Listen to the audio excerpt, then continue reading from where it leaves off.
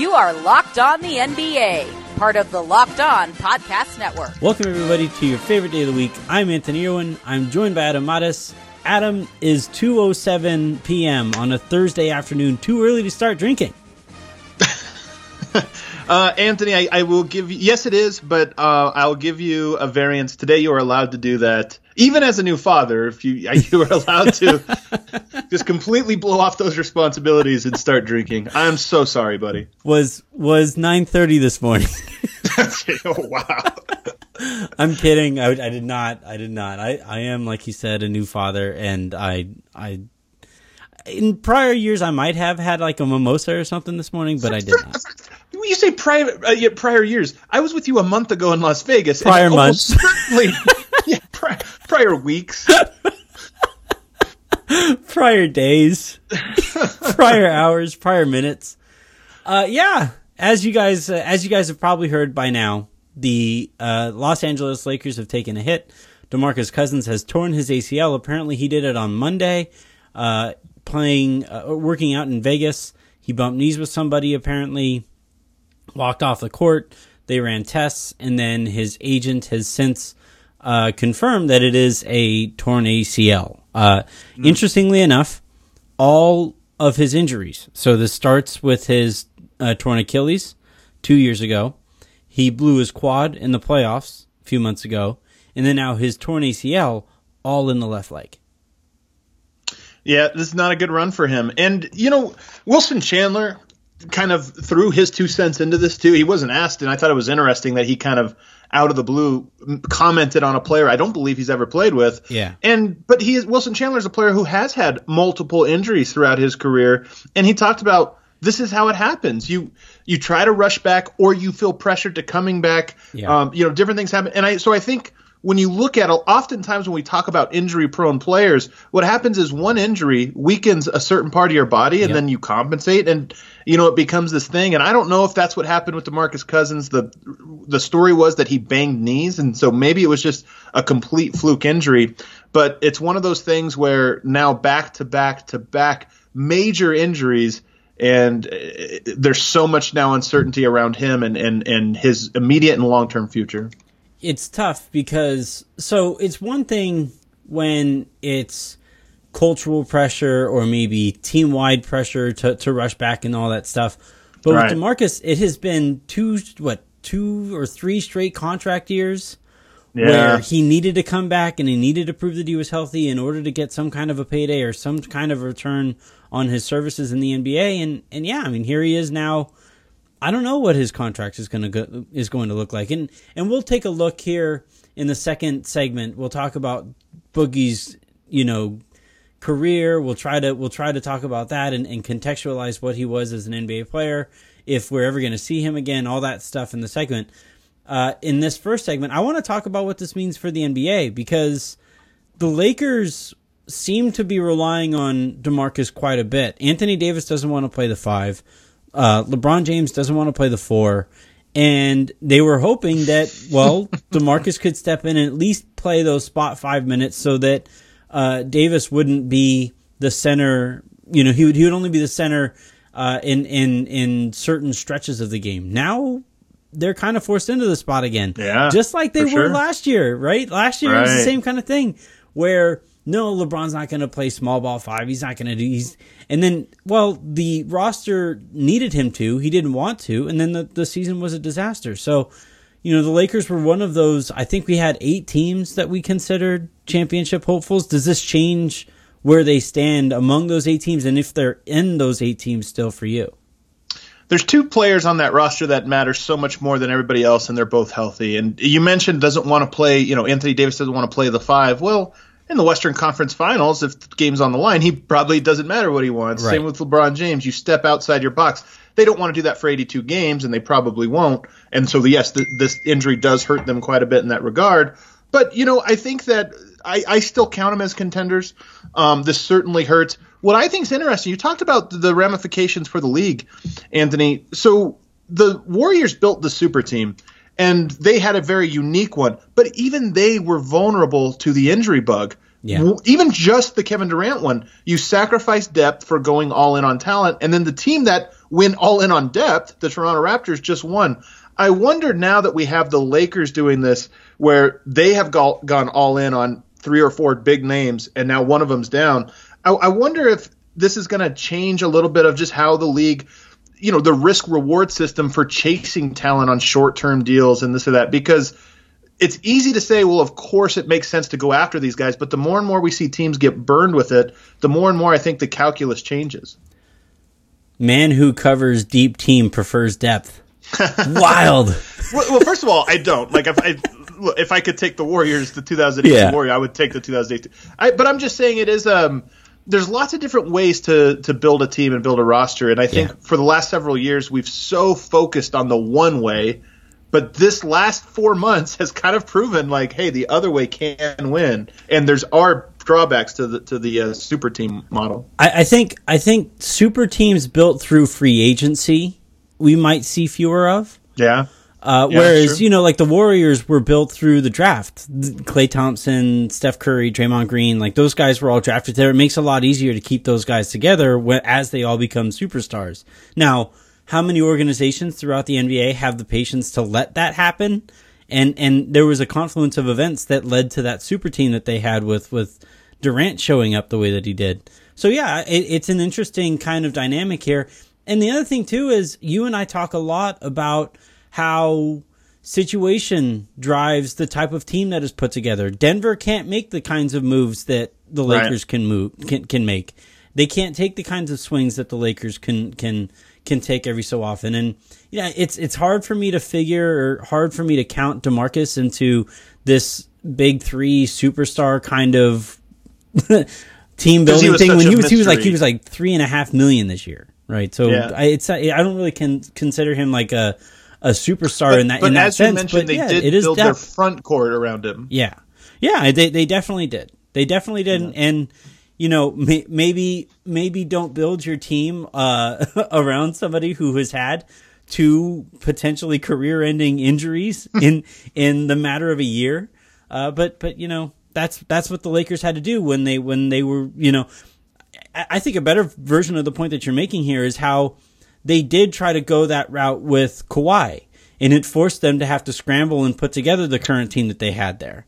And that's really what I'm referencing. Yeah. And in that respect, maybe fewer teams take that risk. Maybe fewer teams build their teams around the idea that, it'll just be solved in free agency.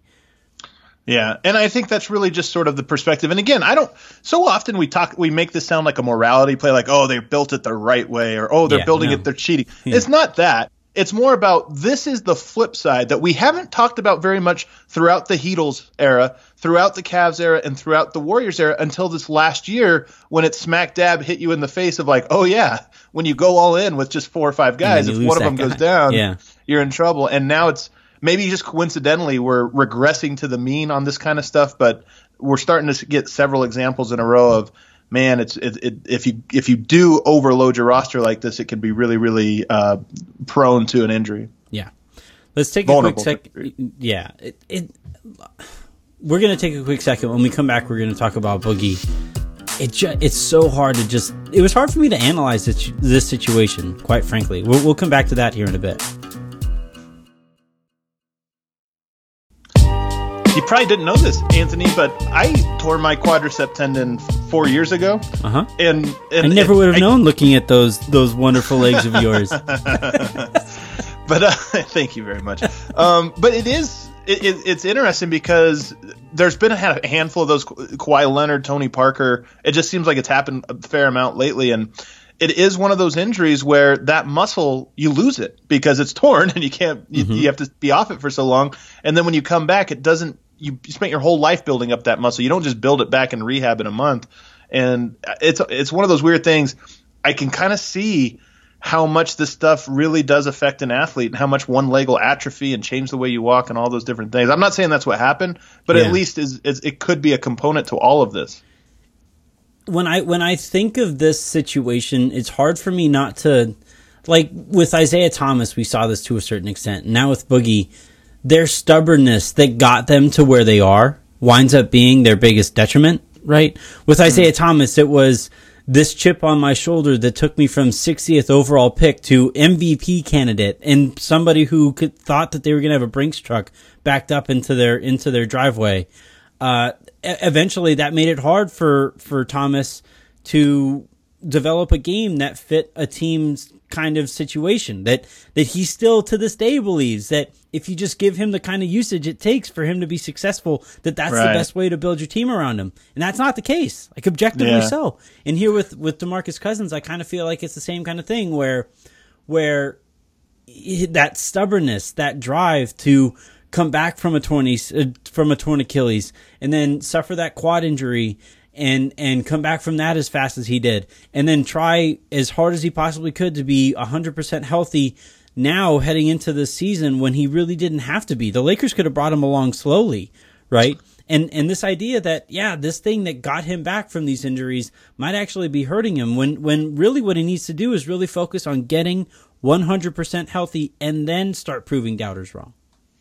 Will Barton in Denver talked about that this year, that his entire life he played basketball every day of his life. And he worked out and did this. You get an injury and the doctor tells you, hey, these next 2 months you need to just not do anything. And it's really, really hard. I mean, you've spent guys like DeMarcus Cousins spent an enormous amount of time. It, by all accounts, really attacked his rehab the first time around really, really hard. And I think when you go through rehab for 9 months and it's so monotonous, and so it's really hard to be patient. Then you get injured again. It's like, oh, now I got to do that process again. It's like climbing a whole new mountain. And I think with this one, you worry about a guy and just his mind frame, knowing that for the last 2 years, a majority of that has been spent in rehab, behind the scenes, working his butt off. And now he's looking at an ACL, which might be as big of any of the injuries that he's had. Yeah. And he might be looking at that thinking 9 more months of this exact thing. Like I feel for the guy because it's incredibly difficult, I think, for athletes. Well, that's why I said at the end of last segment, it was hard for me to analyze, all right, what does this mean for the Lakers? What does this mean for the league, the NBA, and stuff like that? Because really, I feel for the guy. I cannot imagine the spot that his mind is in right now, that his brain is, like, I don't know him, so he might not be there, right? But this seems really tough.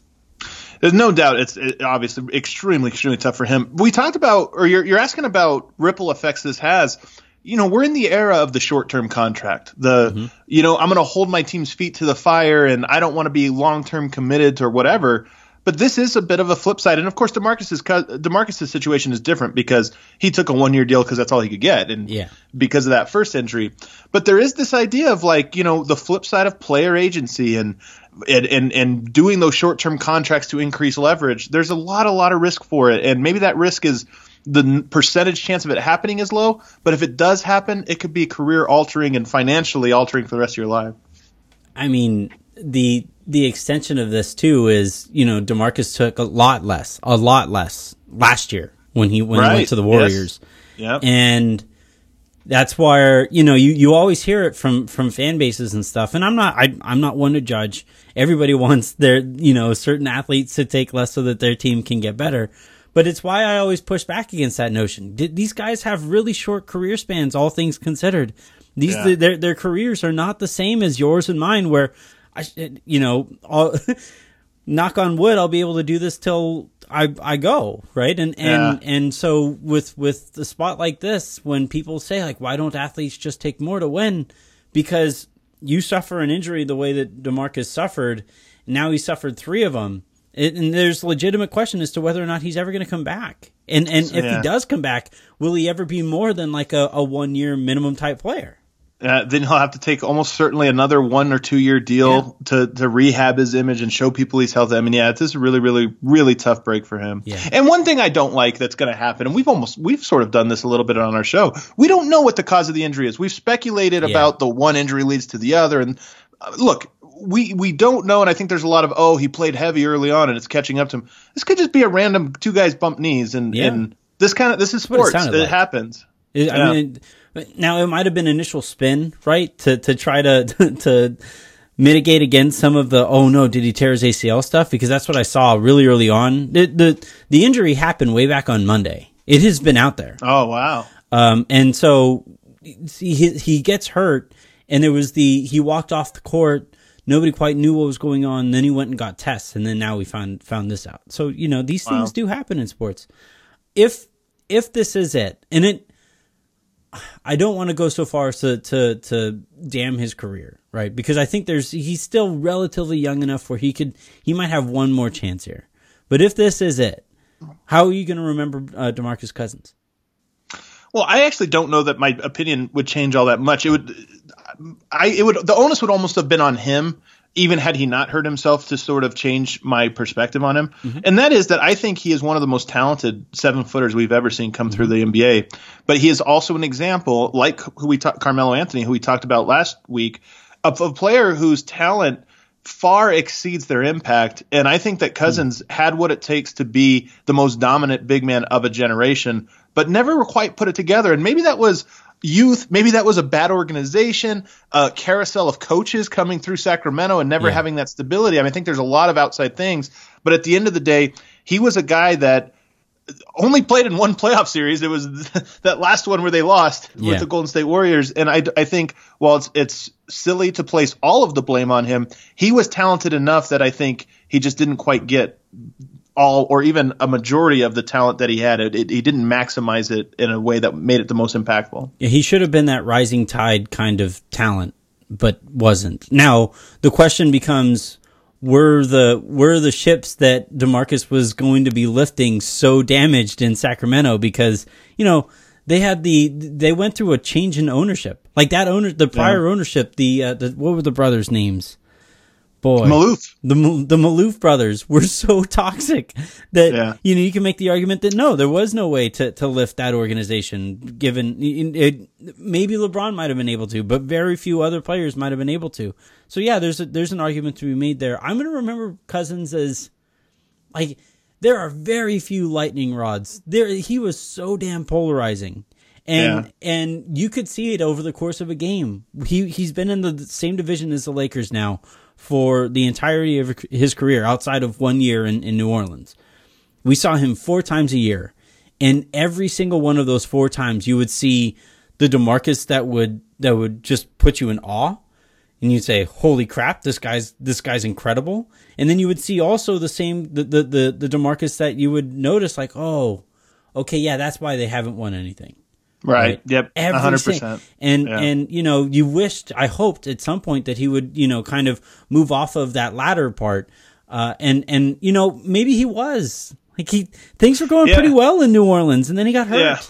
Yeah. That's the thing is it did seem like he was growing as a player, maybe slower than I would have personally liked. And I'm harsher on big men. Yeah. I mean, I think I critique them a little bit harder than most, but maybe slower than I like. But he was just so talented. And that's the thing is I hate when a player has a multitude of talents and hones in on maybe only 2 or 3 of those and wastes so many of the other ones. And he was starting to put it together, but not at the rate I wanted.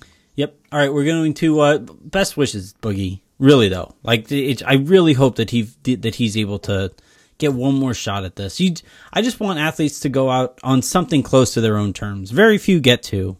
But this seems cruel. Like, this seems just mean, Let's take a quick second here. When we come back, we are going to talk about Team USA. By the time you guys are listening to this, they'll be hours away from their first scrimmage against non-G Leaguers, so we'll see how that goes. So I had a lot of fun before you and I went live here, listening to you and watching you watch the video of Team USA play and lose their couple scrimmages to Travis Ware. I remember him. I think Chasson Randall is on that team too, or was on that team too. The first clip that you saw there was of Jason Tatum dribbling into a mid-range jumper and missing everything but the opposite side of the backboard. Are you nervous? Like, at what point do we actually start to get nervous for this team? Can I confess something on the show that's going to make people hate me? No. I'm a patriotic person. Yeah. I love the U.S. Very good. Kind of. Maybe. But I'm rooting for Serbia in this World Cup. I got my boy Jokic. I got my boy Bogdanovic. Bielitsa, Boban. These are my guys. These are my dudes. So I've said this on other platforms, but I don't need my basketball team to be like how I express my patriotism. So I don't feel terrible about it. So am I personally worried? No, I'm almost excited that Team Serbia has a real chance here. That being said, to the spirit of your question, I still think that they are the heavy favorites. I think there's a lot. Of course, we all remember the Dream Team lost to the college select team, and not you know twice, that was though. This is the second time. The second time they realized, okay, yeah, we're a lot better than these guys. Yeah, there's the whole maybe they threw the game. Chuck Daly threw the game. I don't know if Popovich threw the game this time, but twice. Here's the problem with Team USA that they've had every year, and we all remember the 2008 team. We forget how close that championship game was. FIBA games are set up to be competitive. They're shorter.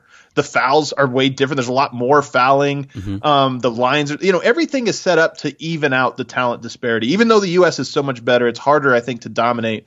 So it was always going to be a challenge, even with the best talent. And then with this group who's never played together, and not even just hasn't played together like every year every time this comes around they assemble, but a lot of these guys were not even part of the program. They weren't part of the select program or any of that. So there's an extra layer of unfamiliarity to it. And yeah, so I am worried. I do think that they are going to have a really, really hard time.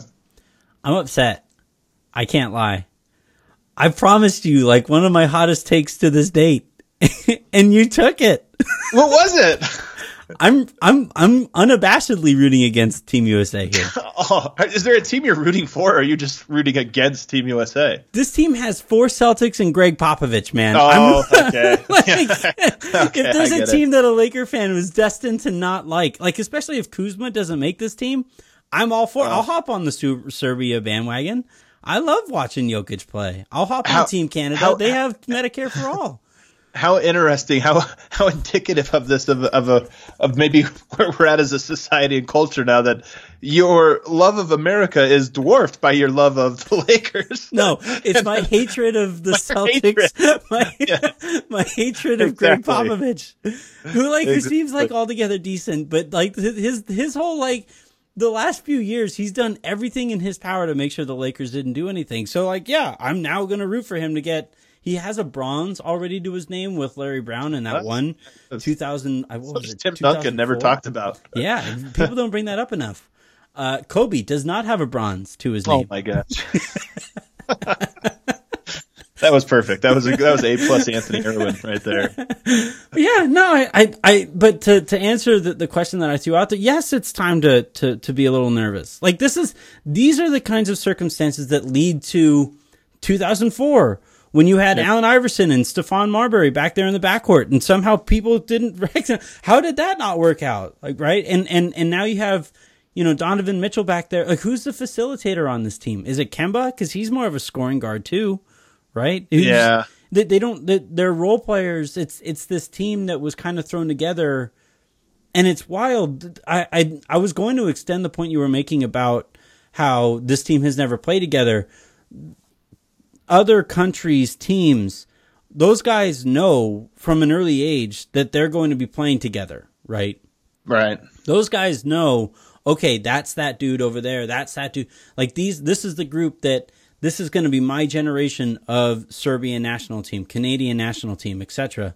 Out here in the United States, we don't know that, right? Because the best players don't stick around for the entirety of their eligibility to partake in this stuff. And with this case, with this team, it was, okay, I guess I'm still here. I sure Harrison Barnes and Kyle Kuzma make sense on the same team. This isn't going to work out. This isn't going to work out. You also there's a couple other layers to this too, in that I think the United States players look at the Olympics and just value it a lot more. This is the World Cup. And I think it's a similar situation to NCAA and NBA in that they're two separate entities that don't have the same sort of motivations and goals. Mm-hmm. And I think with this World Cup, the fact that it is happening and ending a week before training camps begin for the NBA, I think that's taken a lot of players and said, hey, man, I don't know. Yeah.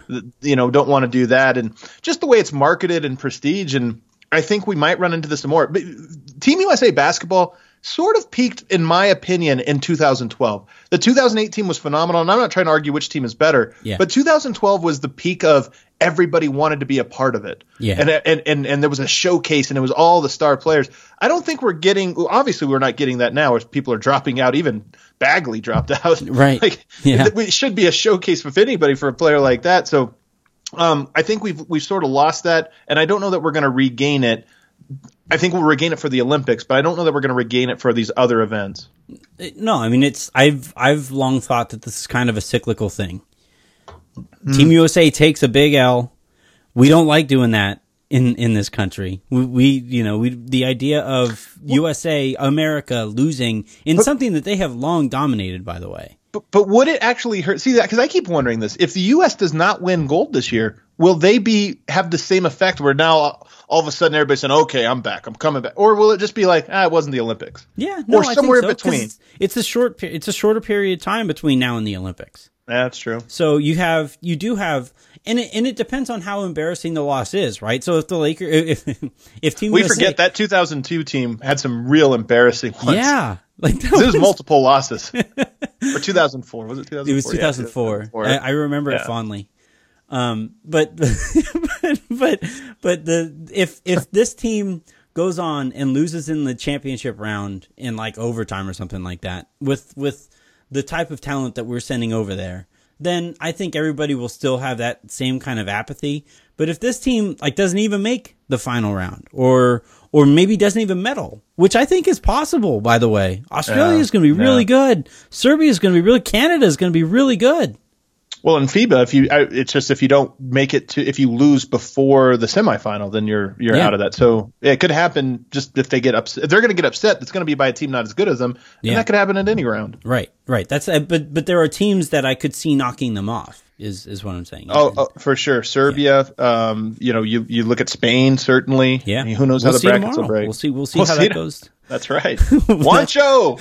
I can't wait. I'm really looking forward to this thing.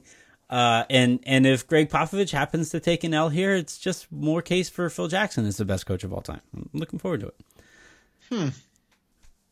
What? I wouldn't have guessed you wanted that. I wouldn't have guessed that would have been your wheelhouse. I get the Laker connection, but that's interesting. You think he's better than Red, huh? Huh? You think he's better than Red? I'm just doing it to get your blood to boil. I feel like it's Red and then probably right Stevens. Yeah, I think Stevens is probably number 2. God. Yeah. I can't believe they didn't send Stevens over there. Stevens with Jason Tatum? Can you believe Brad Stevens only 19 years old? Oh, wait. No. Get out of here. That'll do it for this episode of the Locked On NBA podcast and this week's episodes of the Locked On NBA podcast. Make sure you guys continue to tune into this. I'm going to lean all the way into this team, not just Team USA, but FIBA in general. I think it's going to be a lot of fun. We get actual basketball in August. I need this. No doubt about it. I've been watching grainy footage of Jokic on YouTube, like a YouTube streaming illegal. You could barely make out who's playing. He probably benefits from fewer pixels, right? No doubt about it. Have a great weekend, everybody. We'll talk to you next Friday.